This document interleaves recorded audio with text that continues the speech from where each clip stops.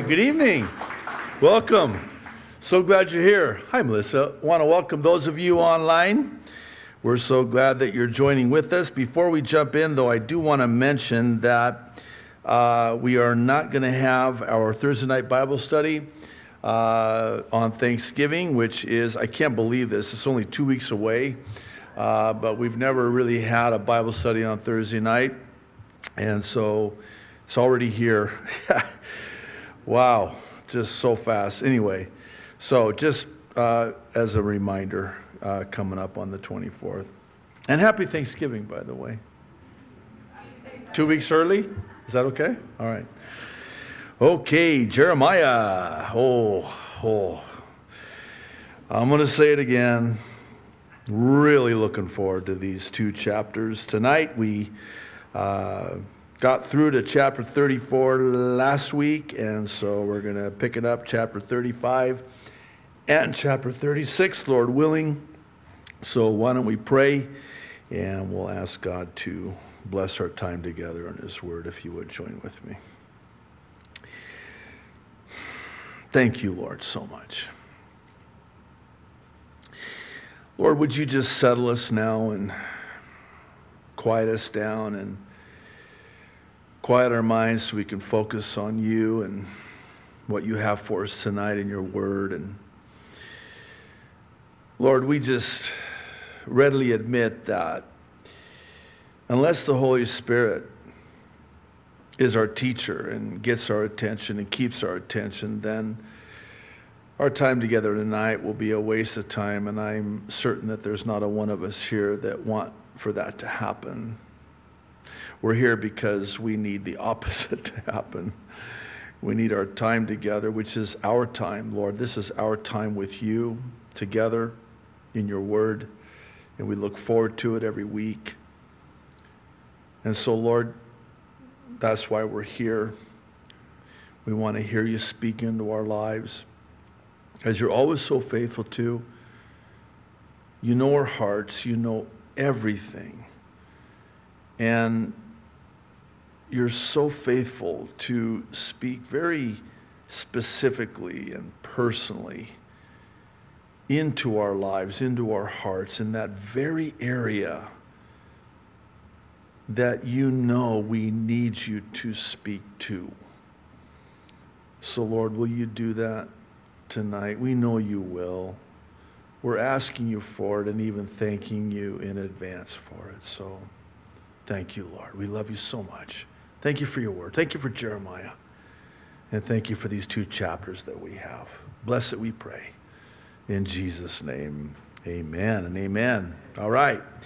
So, these two chapters are not in chronological order. Rather, as with really the entire book of Jeremiah, they're divinely arranged, even if you prefer topically arranged. And this because the common denominator, as with the entire book, when you have two seemingly unrelated chapters back to back, there's a reason. And the reason we have these two chapters is because they both speak to the blessing of obeying God's word. So, as we're about to see, and for those of you that read ahead to stay ahead, you already know what's ahead. That's why you're cringing right now, because especially when we get to chapter 36, it's really kind of intense. But God has the prophet Jeremiah record these two powerful accounts concerning not only the blessing of obeying God's word, but also, conversely, the curse of disobeying God's word. So this is the contrast is so stark and even stunning. So, you ready? Let's jump in. Verse 1.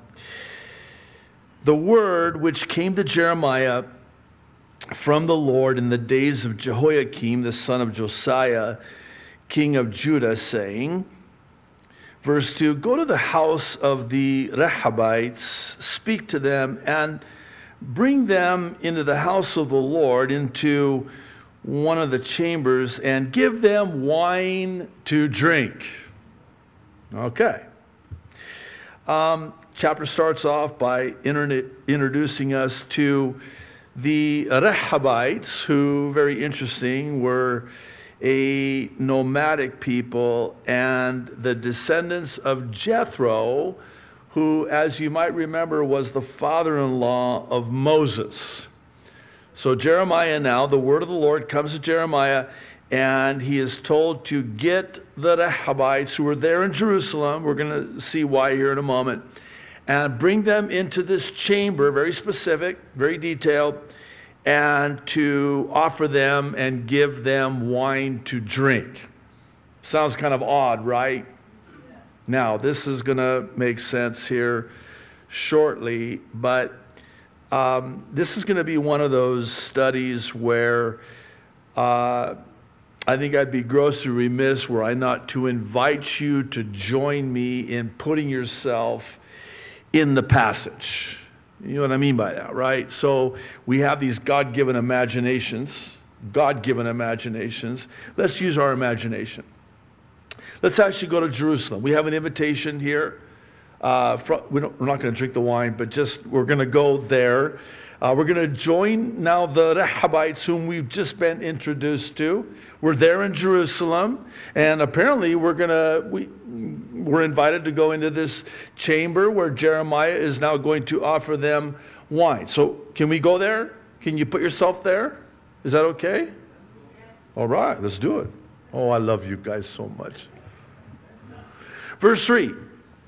Then I took Jaazaniah, the son of Jeremiah, the son of Habazaniah, his brothers and all his sons, and the whole house of the Rehabites, and I brought them into the house of the Lord, into the chamber of the sons of Hanan, the son of Igdaliah, a man of God, which was by the chamber of the princes, above the chamber of Maaseiah, the son of Shallum, the keeper of the door. Well, that's pretty specific.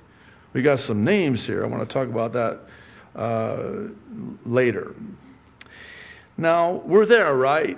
So I need for you with me to kind of just picture the scene here. How intense is this? All eyes are on the Rehabites there. This is very public. It's very formal. It's very specific. Everybody knows who Maaseiah is. Everybody knows who Hanan is.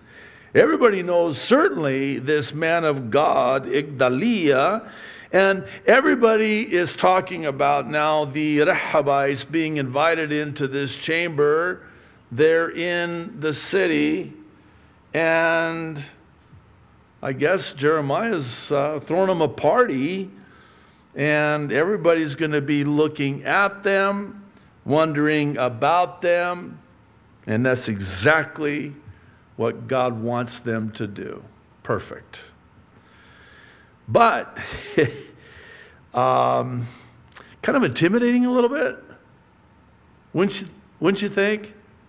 I mean, you're walking in to the chamber, you're in the city, and everybody's looking at you going, where are you guys going? Oh, we were invited to, here's the invitation, we RSVP'd, and what are you guys going to do? Oh, apparently we're going to, we're going to be offered wine, and we've been invited to this thing, and actually I'm feeling a little bit of pressure right now. A little bit? Are you? Well, if not, you will. Then, verse 5, I set before the sons of the house of the Rehabites bowls full of wine and cups, and I said to them, drink wine. Question, why doesn't Jeremiah command them to drink the wine? Notice he only asks them, invites them, suggests to them, but this is not a command, which, by the way, they would have been obligated to do. So why doesn't he command them to drink wine? Answer, He knows of their obedience, keyword obedience, to their father's command, and that the Lord was going to use this as a very public and powerful lesson to Judah, as we're going to see shortly. But they said, now this is their response to Jeremiah's invitation. Again, you're there, right? Bowls full of wine. Here's the cups. Here you are in this chamber. I mean, it's like a private room. Very, very formal setting. And there you are, and here's their response. But they said, verse 6, we will drink no wine. For Jonadab, the son of Rechab, our father, commanded us, saying, you shall drink no wine, you nor your sons, forever. You shall not build a house, sow seed, plant a vineyard, nor have any of these, but all your days you shall dwell in tents, that you may live many days in the land where you are sojourners. Wow. Oh. Would to God that we would be like this people who paint a poignant portrait of a people with a light touch on this world and the things of this world, not getting too settled in this world. The command from their father was, you shall drink no wine, you shall not settle down, build houses, plant vineyards. No, you're going to be nomadic, living in tents, which just have this temporary feel to them, that at any moment you could pick up and move on. You'll forgive me for this, but I mean, you have to forgive me, but this is a picture of the rapture for me. I mean, you're at any moment, because this is just our temporary layover in this world. We're just passing through. We're nomads. I'm not going to use the word aliens. I hate that word. It's too bad that it's been completely, changed and has a whole different connotation. By the way, I want you to know your pastor is an alien. No, let me explain. Just wait a minute. Wait a minute. When we immigrated legally, by the way, we immigrated legally, did I say legally, to America, 1963, I'm 9 months old. I was given a green card, and it said on there, alien. I thought, wow, I knew it. And it was green, too, of all things, right? I was an alien until I was 18, at which time, because my parents had become citizens, U.S. citizens, which it took them 5 years to do. They had to go through all the studies, the lessons, the tests, everything. And then 5 years, they became U.S. I'll never forget that ceremony with tears streaming down their face. I'm just young. I have no clue. I'm like, I am an American. America has been very, very good to me. I didn't know, but they are just, they are so happy. Tears of joy that they're now U.S. citizens. And I remember asking my mom, I kept that. I still have that card, by the way. No, you can't see it. I asked them, I said, so, Mommy, what is this? Oh, you don't need that anymore, Habibi. It's okay now. You are a citizen. You mean I'm not an alien anymore? No. You're a citizen now of this country. Well, now, why are you emphasizing this? Because we're citizens of heaven. We're citizens of heaven. We all as Christians still have our green alien cards because we're just passing through. We're just sojourners. Be at the ready to pick up, because at any moment we could go up.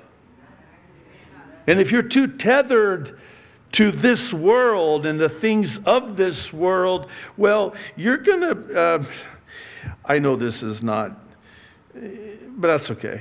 You're used to it, right? You know, the rapture happens and you're so tethered to this world, you're going to be, it'll take longer to, anyway, that's, again, I told you it wasn't, but no, think about it. In the heart, that's true, isn't it? Because you're so tethered to this world, you've laid up treasures on earth where moth and rust can destroy, where thief can break in and steal, and where your treasure is, there will your heart be also. If your heart is in heaven, it's because your treasure is in heaven. If your heart is still bound to earth, it's because your treasure is here on earth. Oh, would to God that we would all be Rehabites. Verse 8, thus, they continue now responding to Jeremiah's invitation, which, by the way, Jeremiah knows that they're going to respond this way, which is why they're doing this in the first place. Thus we have obeyed the voice, obeyed keyword, the voice of Jonadab, the son of Rehab, our father, in all that he charged us, to drink no wine all our days, we, our wives, our sons, or our daughters, nor to build ourselves houses to dwell in, nor do we have vineyard, field, or seed. But, verse 10, we have dwelt in tents, and have obeyed and done according to all that Jonadab, our father, commanded us. Before we move on, it's important to understand that this is not about wine, houses, vineyards, or fields. This is about obedience. There's nothing wrong with having those, just don't let those have you. Have a house, don't let the house have you. Have possessions and vineyards and fields and all of these things, but don't let them have you. The Lord has you. The Lord has your heart. Don't let them have your heart, because they'll steal your heart, because if that's where your treasure is, that's where your heart will be also. Verse 11. But it came to pass, they're still continuing their response. When Nebuchadnezzar, king of Babylon, came up into the land, that we said, come, let us go to Jerusalem for fear of the army of the Chaldeans and for fear of the army of the Syrians. So we dwell at Jerusalem. So, in other words, here we are. And actually, honestly, it was reluctantly that we came here.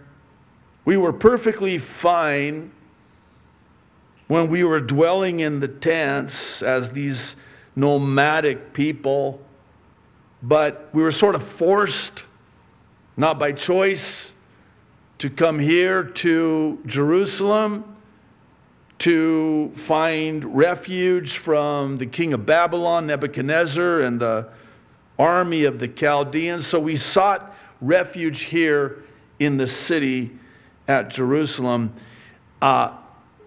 Here's the point. They're there by divine appointment. Stay with me. Oftentimes, I think we do err greatly when we misinterpret the adversity in our lives, the adverse circumstances in our lives as not being God's will for our lives. Well, this is exactly God's will. God needs to get the Rehabites to Jerusalem. How's he going to do it? Oh, I know.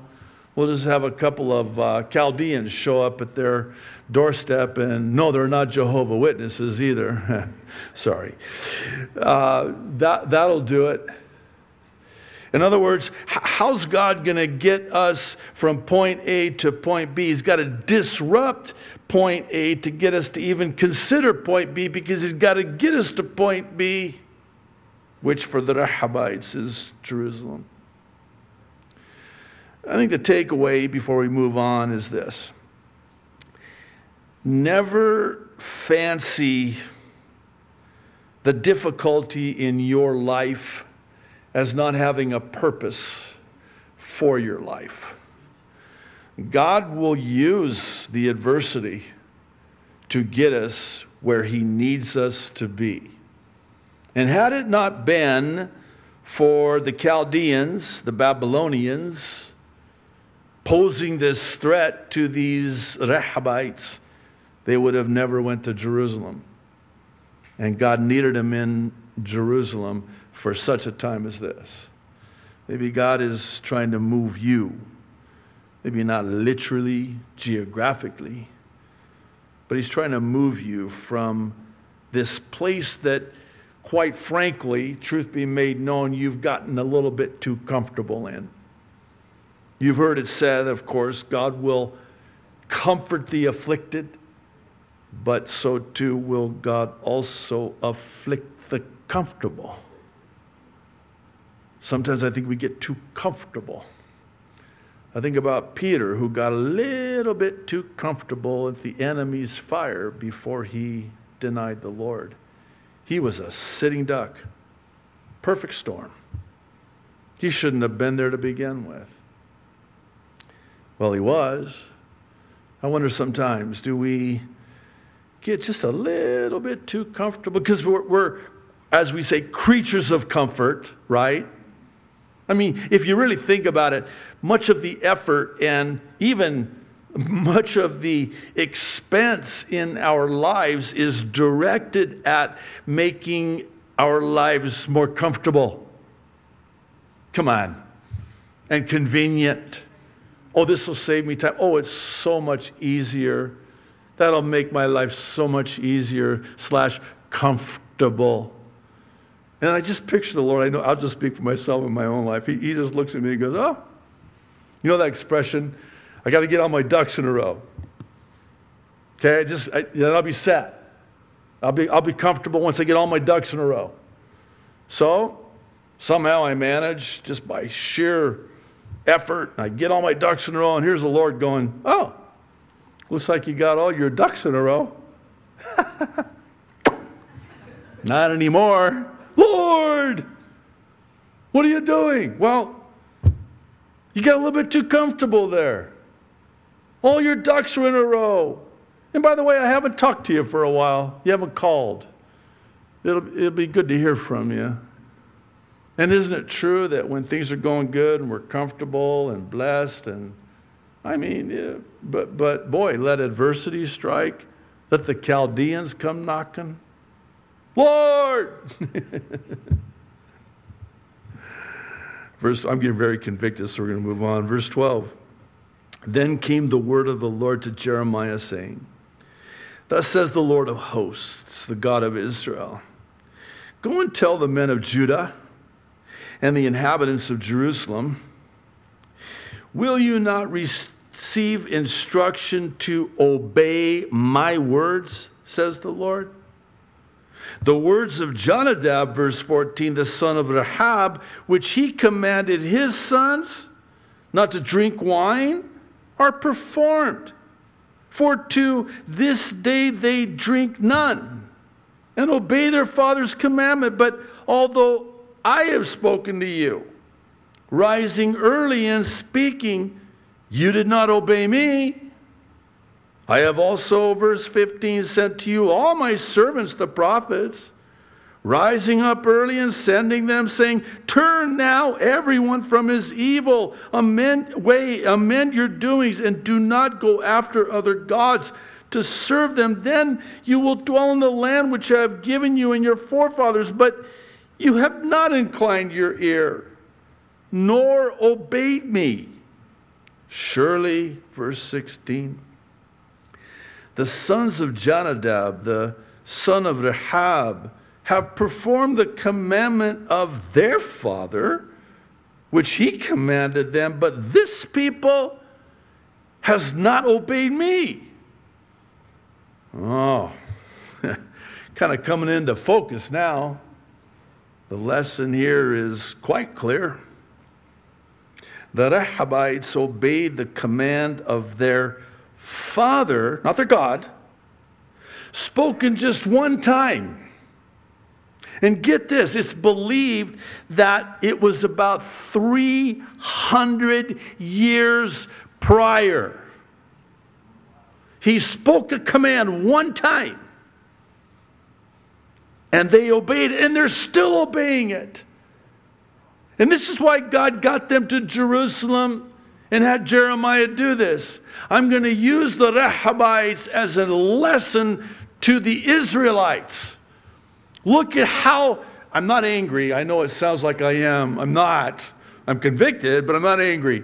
I'm going to use the Rehabites and their obedience to their father all of these years later and contrast the disobedience of my people to my commands. I mean, they are obeying to this day, all of these years later, the command, one command of their forefather, and you won't obey me, your God? And it wasn't 300 years ago one time. It was like 300,000 times every day, all day, every year for 300 years. Early in the morning, I would send out the prophets with my command, and yet you would not heed. You would not incline your ear. You would not obey me. Shame on you, Judah. Look at the Rehabites. Let's do a comparison here. Don't you hate it when parents compare you to other kids? Or how about your siblings? Ooh. Let's just do a comparison here. Look at these guys, man. And this is why it's so important for us to be there in that chamber with them. So you can kind of feel the tension in the room. That's a lot of pressure. Here, have some wine. Well, no, we can't. We would be disobedient. Ah, come on. I won't tell anybody if you won't. Yeah, you will. Well, again, it gets worse. So, verse 17. Therefore, thus says the Lord God of hosts, the God of Israel.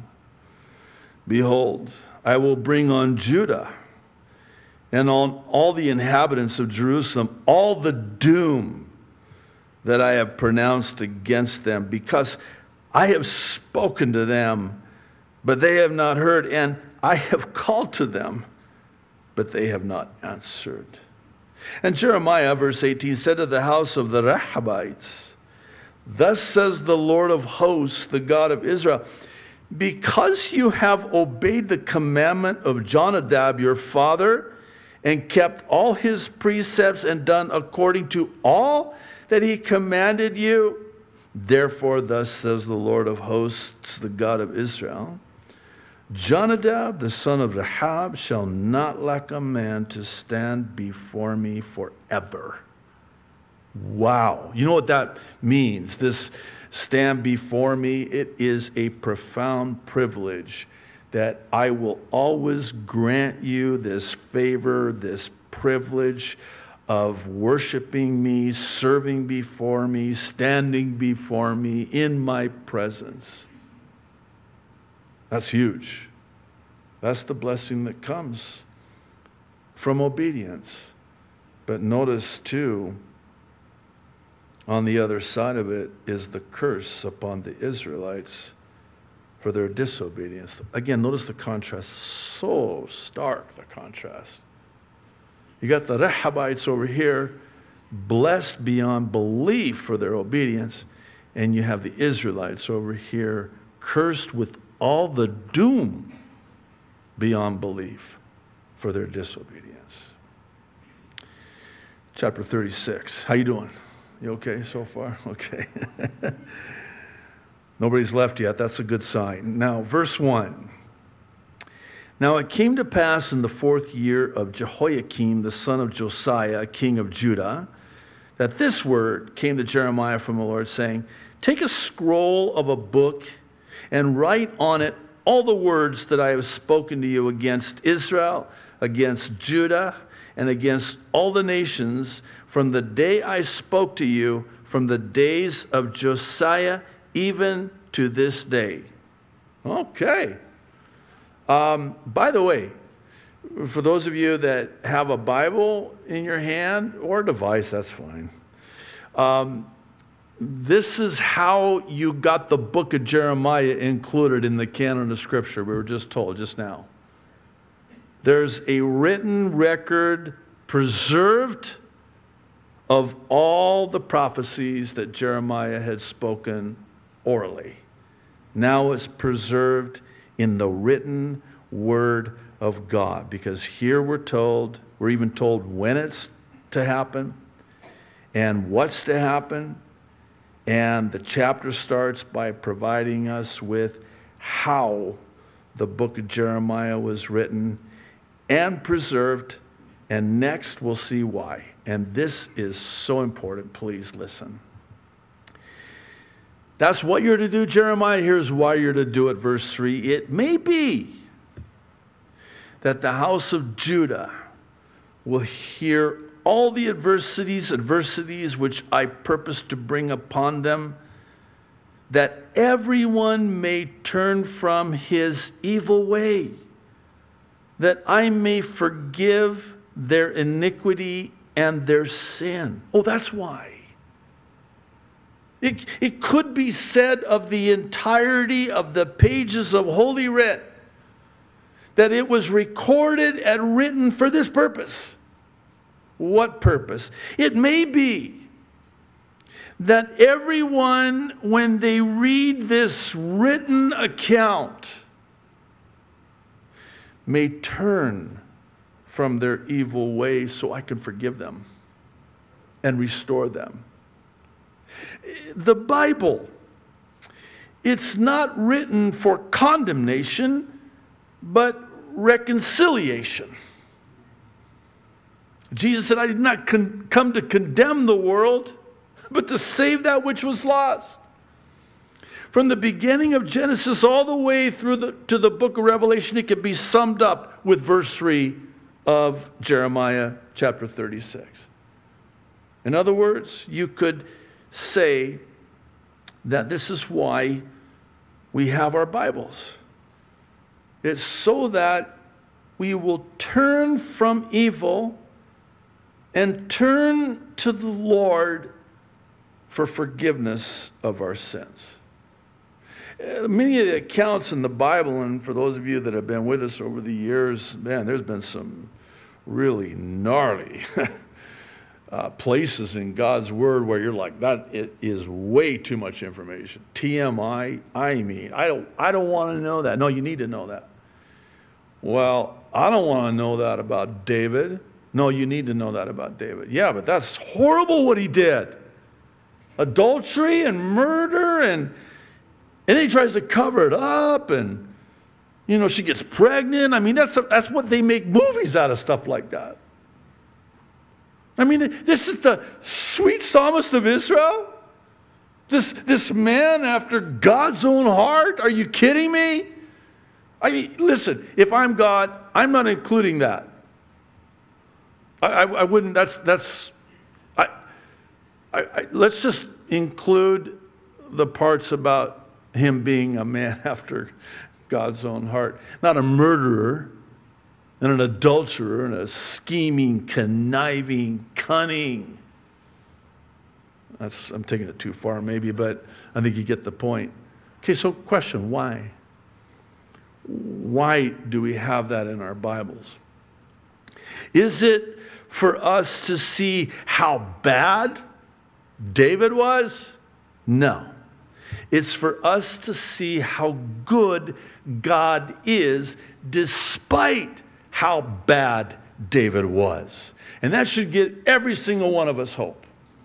I'm looking at this guy, I'm thinking, dude, you are toast with a capital T. But God is merciful, and He's forgiven you. And if he's forgiven you for what you did, that means there's hope for me and what I did. God wants to forgive us. He wants to forgive us. He takes no delight in punishing or meting out his judgment. He wants us to come to him. And when we hear all the adversities and experience even all the adversities, what is the purpose of that? Which I purpose to bring upon them, that it will have the purpose of bringing them to me, returning them to me, turning them back to me. Again, it's not condemnation, it's reconciliation, it's restoration. Verse 4, then Jeremiah called Baruch, the son of Neriah, and Baruch wrote on a scroll of a book at the instruction of Jeremiah all the words of the Lord which he had spoken to him. And verse 5, Jeremiah commanded Baruch, saying, I am confined. I cannot go into the house of the Lord. They have a restraining order on me. They've censored me. They even terminated my YouTube channel and suspended my social media accounts, all because I spoke the truth. They didn't like what I had to say, so I'm banished. I'm just trying to bring it into, relatable. Yeah, thank you. You go. I can't. So, Baruch, you go in my place, therefore, and read from the scroll which you have written at my instruction, the words of the Lord, in the hearing of the people in the Lord's house on the day of fasting. And you shall also read them in the hearing of all Judah who come from their cities. Okay, so we're introduced to this Baruch guy. Who is he? A scribe. And similar to like with the Apostle Paul in the New Testament, Tertullius, if I'm pronouncing his name right or remembering it right, was the scribe that wrote for the Apostle Paul to the Romans. So Jeremiah didn't write it. He had his scribe write it. And this scribe, we're told, his name is Baruch. And because Jeremiah has been banned from the city, he says to Baruch, okay, now take this, and now you need to read it in the hearing of all Judah who come from their cities. Okay, that's going to be a very long reading. And here it is again, verse 7. It may be that they will present their supplication before the Lord, and everyone will turn from his evil way. That's the purpose. That's the why behind the what. This is what I want you to do, Jeremiah, Baruch. I want you to write everything down. You have a written document now. And I want you to read it in their hearing for the purpose of them turning from their evil way to me. For great is the anger and the fury that the Lord has pronounced against this people. And verse 8, Baruch, the son of Neriah, did according to all that Jeremiah the prophet commanded him, reading from the book the words of the Lord in the Lord's house. Now, verse 9. It came to pass in the 5th year of Jehoiakim, the son of Josiah, king of Judah, in the 9th month, that they, not the kings, the people, proclaimed a fast before the Lord to all the people in Jerusalem and to all the people who came from the cities of Judah to Jerusalem. Verse 10, then Baruch read from the book the words of Jeremiah in the house of the Lord, in the chamber of Gemariah, the son of Shaphan, the scribe, in the upper court at the entry of the new gate of the Lord's house, in the hearing of all the people. Okay. Notice the inclusion of specific names. Why? Two thoughts. First, these were real men. I think it's so easy for us, and we do so at our own peril when we're reading God's Word. And, first of all, we can't pronounce the names. I'm doing my best. Of course, these are Hebrew names, but I'm giving you the Arabic pronunciation of these Hebrew names, just so you know, just for the record. And so I'm doing my best. So we can't pronounce them, let alone, why do I need to know their names? Oh, because these were real people. If it's generic, it's just, well, this man over here did this, and that man over there did that. Well, no, wait a minute. His name, he has a name. What's his name? Gemariah. I remember. That's Shaphan's kid. His dad, I know his dad. I remember him when he was a little whippersnapper, little boy running around, getting into mischief. Well, not now. Not only is he a real man, he's a godly man. And not only a godly man, he's a godly father. And we're going to see that here shortly. That's why we have the specificity of the names, I believe. And I think we would do well to consider, when God deems it necessary to record the names of these men and women mightily used of God, we should take notice. These were real people just like you and me. Different time, same God. They had struggles like you and me. They dealt with issues and life's pressures like you and me. But unlike you and me, they lived at a time when God deemed it necessary to include the record of their lives and their names and their sons and their lineage in Scripture for a reason. These were real people. Verse 11, when Micaiah, the son of Gemariah, the son of Shaphan, heard all the words of the Lord from the book, he, verse 12, then went down to the king's house into the scribe's chamber, and there all the princes were sitting. And here's some more names for you. Take note. Elishama, the scribe, Delaiah, the son of Shemaiah, Elnathan, the son of Achbor, Gemariah, the son of Shaphan, Zedekiah, the son of Hananiah, and all the princes.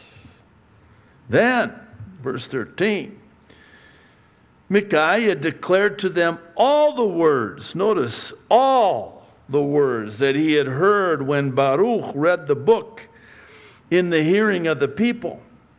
Therefore, all the princes sent Jehudi, the son of Nethaniah, the son of Shelemiah, the son of Cushi, to Baruch, saying, take in your hand the scroll from which you have read in the hearing of the people, and come. So Baruch, the son of Neriah, took the scroll in his hand and came to them. And they said to him, sit down now and read it in our hearing. So Baruch read it in their hearing. Now that's a Bible study. Times two. 2 times. He read the entire book of the scroll, which was not like we have now. It was a scroll, quite lengthy. I don't know how long it took. We're not told. You can imagine. And he read it 2 times. All the words that were written, that he wrote, by the way, at the command of the Lord through Jeremiah.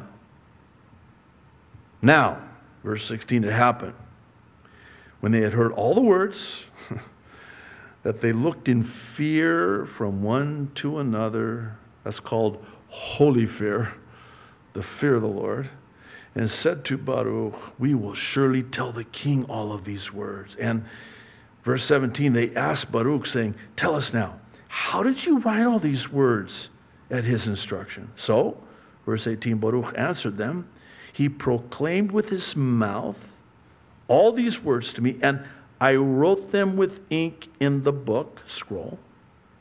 Then, Verse 19, the princess said to Baruch, go and hide, you and Jeremiah, and let no one know where you are. They're going to kill you for this. And, verse 20, they went to the king into the court. But they stored the scroll in the chamber of Elishama the scribe and told all the words in the hearing of the king. So, verse 21, the king sent Jehudi to bring the scroll, and he took it from Elishama the scribe's chamber. And Jehudi read it in the hearing of the king and in the hearing of all the princes who stood beside the king. Are you still there? We're in a different chamber now. This is a different room reservation. You're there. The king's there. Ooh. The princes. Ooh. You're kind of in the back of the room. You kind of want to be, incognito, anonymous. You don't want, you're just kind of watching this whole thing go down. Verse 22, now the king was sitting in the winter house in the 9th month, and with a fire burning on the hearth before him. How cozy. And it happened, verse 23, when Jehudi had read 3 or 4 columns, that the king cut it with the scribe's knife and cast it into the fire that was on the hearth until all the scroll was consumed in the fire that was on the hearth. Are you kidding me right now? Listen, if I'm Baruch, I'm like, no! You know how much time it took me to write that? What's up with this? Look at the detail again. You're there, right? You saw him? Did you see him? I saw him. He took the scribe's knife. This is the Word of God. Do you ever take your Bible? Don't do this, please. Just imagine this. You take the knife, like the razor, what do they call those X-Actos? Is that what they call them? Someone just humor me, say that's what they're called. So it's an X-Acto knife or whatever, and you start, I don't like that word, that passage, that verse, so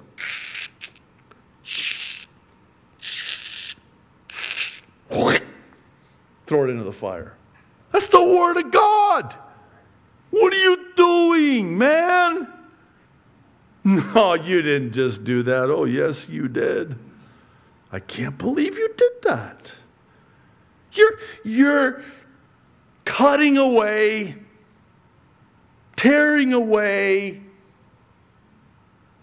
taking away the Word of God. What are you hoping to do? Are you trying to remove it so that it doesn't happen? Well, yeah, that's actually why. And come on, well, I'm getting ahead of myself. Verse 24. This is chilling. You're still there, right? You're watching the reaction to the king now taking the knife and cutting the Word of God and throwing it into the fire. And he does it until the entire scroll is burned in the fire. You would think that there would just be a collective gasp. There's not. Verse 24, yet they were not afraid, nor did they tear their garments, as was the custom. The king, nor any of his servants who heard all these words. Now, we need to talk about this, okay? Because if you're anything like me, and I suspect that you are, you'll read this. I know it's unbelievable, right? But it happened.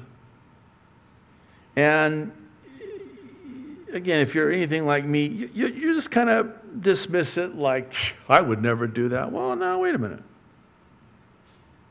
Not so fast. Oh, come on. Are you telling me that I would take the Word of God and take my scissors and start cutting parts that I don't like out of it, and then I put it on the grill and fry it and barbecue it and burn it, get rid of it? I would never do that. Well, you may not do it like that, but that doesn't mean that you're not going to do something like that. How so? Oh, you know how it is, right? You're reading a passage in God's Word. This is how like that. And it convicts you. Not condemns you. It convicts you. Because the Word of God is like a double-edged sword, and it cuts. And it burns. It's a holy fire. And it starts burning off those things that have taken up residence in my life. And I don't like it. So instead of letting it burn me, I burn it. Oh, I got to eliminate it. I may not throw it into the fire there on the hearth, but I'll eliminate it in other ways. I just won't bring it up. I won't talk about it. I'll just skip over it. I'll eliminate it. I certainly won't quote it. Now, as a pastor, I'm not going to teach on it. Well, I have to. That's what you get for teaching the whole counsel of God, book by book and chapter by chapter and verse by verse. Believe you me, there are so many places in God's Word I'm ashamed to say, much to my own embarrassment, there are places in God's Word where if I didn't teach the Bible expositionally, I wouldn't touch them with a 10-foot pole. You know why, right? Because I would be so convicted. I'm convicted anyway, but let's cut that out. And this is what happens. Especially, and please hear my heart on this, when it comes to, and this happens every day, it's alive and well today. Many a pulpit will skip over and eliminate things like this. And it's akin to cutting it out, taking it out. How about leaving it out? So you'll get a pastor teaching topically and, oh, we want to speak only smooth things. Not the hard things. So we'll just kind of, we'll cut that out of our sermons. We'll just eliminate it. We'll not include it. And here's what that looks like. You'll get again, please hear my heart, okay? You'll get a pastor and, he'll get up there and he'll teach from the Bible, but not teach the Bible. He'll preach from the Word, but not preach the Word. And the immature, illiterate Christian, when it comes to the Word of God, will hardly notice. They'll sit under teaching like that and, he just skipped over something, and he's eliminating, cutting, removing the Word of God, rendering it null and void, but the Word of God does not return void. And it's not what he says. It's what he does not say. Oh, he's quoting Scripture. What's wrong with that? Why are you being so critical? Pastors are the most critical, by the way, of other pastors. When pastors teach, I remember back in the day, pastors teaching at a pastors' conference, horrified, mortified. I mean, you're sweating and perspiring your own blood. All these pastors are going.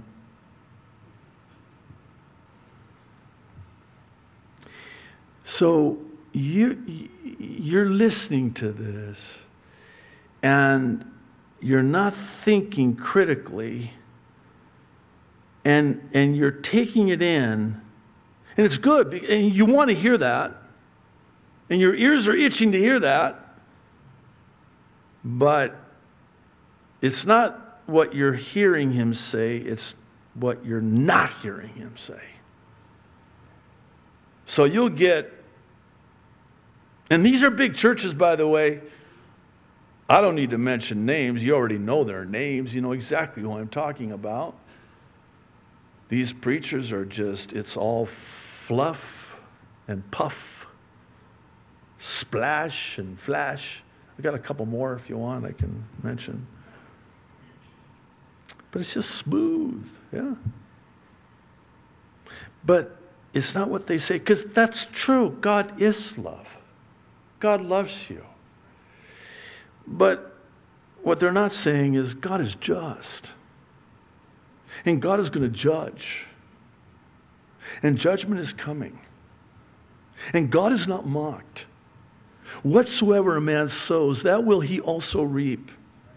Take heed to the word of God. Oh, no. Hey, we want these people to come back next week.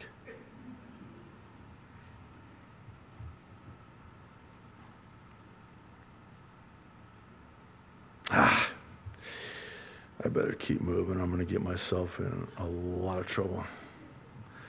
Verse 25, nevertheless, Elnathan, Delaiah, and Gemariah implored the king not to burn the scroll, but he would not listen to them.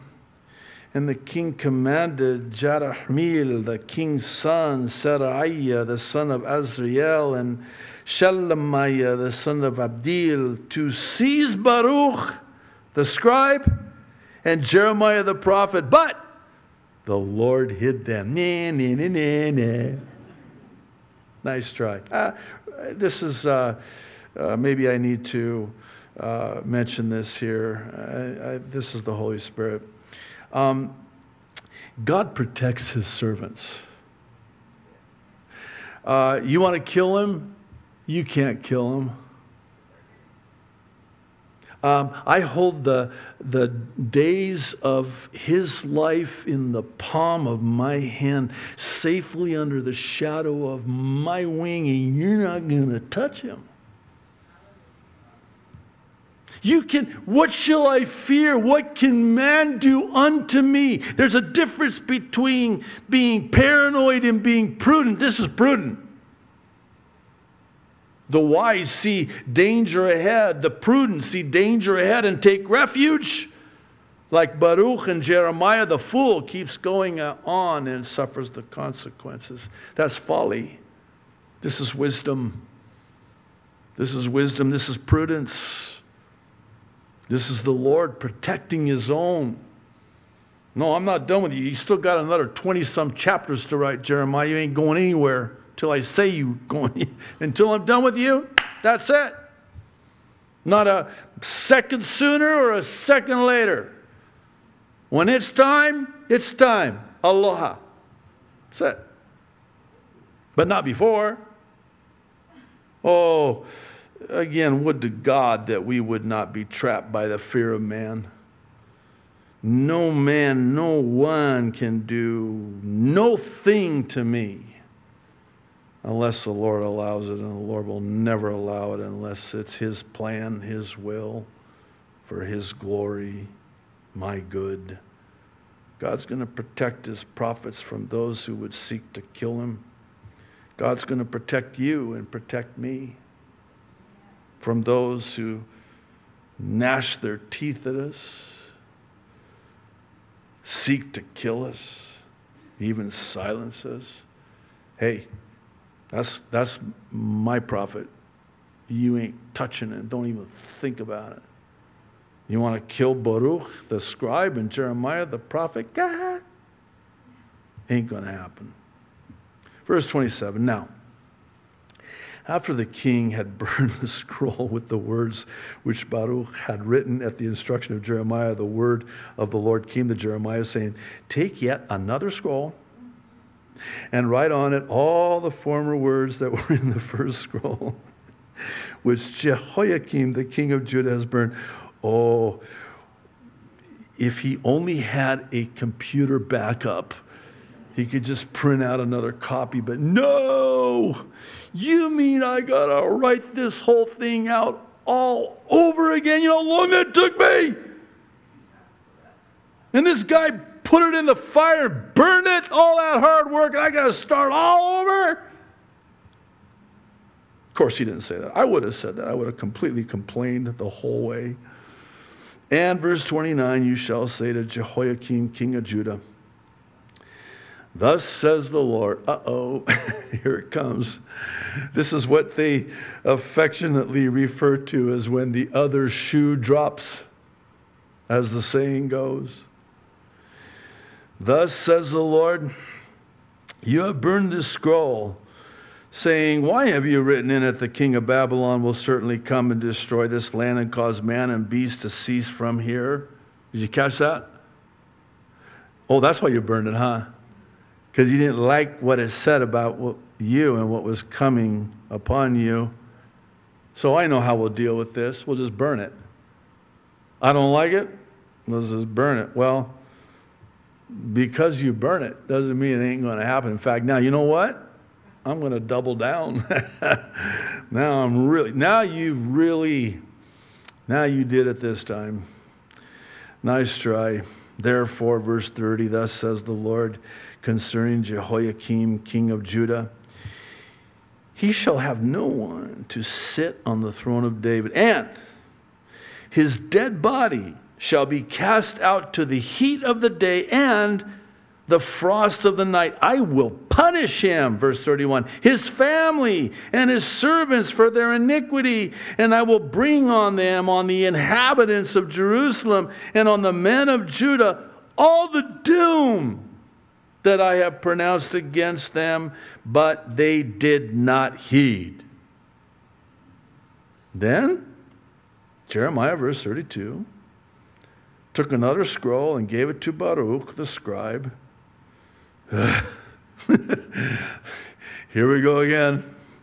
I already got cramps in my hand from writing the first one. He gave it to Baruch the scribe, the son of Neriah, who wrote on it at the instruction of Jeremiah all the words of the book which Jehoiakim, king of Judah, had burned in the fire. And besides, there were added to them many similar words. Wow. Do you see how these two chapters are knit together, woven together, go together? And here this chapter ends with an astounding contrast between, like the chapter before it, the blessing of obedience to God's word, and conversely, the curses of disobedience to God's word. I think I'd be grossly remiss if I didn't close on this note. Obedience is easier than disobedience. A disobedient life is a harder life. The path of the sinner is hard. A disobedient life is harder than an obedient life. Well, you say, Pastor, obedience is hard. Wait. The commands of the Lord are not burdensome. Jesus said, my yoke is easy, my burden is light. Come unto me, all you who are weary and labor, and I will give you rest. James says the wisdom from above is easy to be entreated. John says again, the commands of the Lord are not burdensome. Well, so you're telling me obedience is not hard? No. Because of the Holy Spirit. Holy Spirit equal holy life. How am I going to be obedient? Well, in and of myself, it's impossible. But in the power of the Holy Spirit indwelling me, enabling me, empowering me to live an obedient life in me, through me, and in some ways it could be safely said instead of me. It's not me striving and sweating it out and white-knuckling it to be obedient. No, it's the Holy Spirit in me that enables me and empowers me to live a holy and obedient life. One last thing. This is very important. You know how this time of the year we always think about when it comes to giving a gift, what do you give to that person that has everything they want for nothing? What kind of a gift can I get them that they need? They've got everything they want. Well, have you ever thought about it like this? What's the one thing that we can give God that he doesn't necessarily have? You know the answer. Our obedience. It's the one thing that we can give to God that he doesn't already have. Obedience is better than sacrifice. Forget sacrifice. Obedience. The one thing that we can give God is our obedience. Why don't you stand, Capono, coming up. Pardon me. Lord, thank you.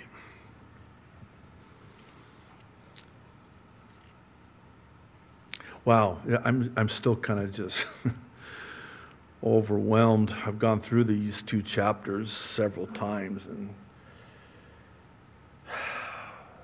it's like it gets better each time, and it's more powerful. But that's just what your word is like. That's because it's the word of God, and it's from you, the God of the word. It's like when we read a book that we have a personal relationship with the author who wrote it. It just makes that book so much more powerful because we know the author. And so we read it through that lens of a personal relationship with the author of the book that we're reading. And Lord, we have a relationship with you. And when we read these chapters like here in Jeremiah, we know you, the author, personally, intimately. And that just changes the whole complexion of it, Lord. Oh, how you must love us. Oh, your mercy, your grace, your love, your compassion. Lord, thank you for these 2 chapters. Thank you for the profound and powerful lesson that's in them for us to take home with us from this place. Lord, I pray that we'll take them not only home, but into the rest of our week and weekend, that the Holy Spirit would make application of it to our lives. Just simple obedience to you and your word. Thank you, Lord, so much for your word. In Jesus' name, amen.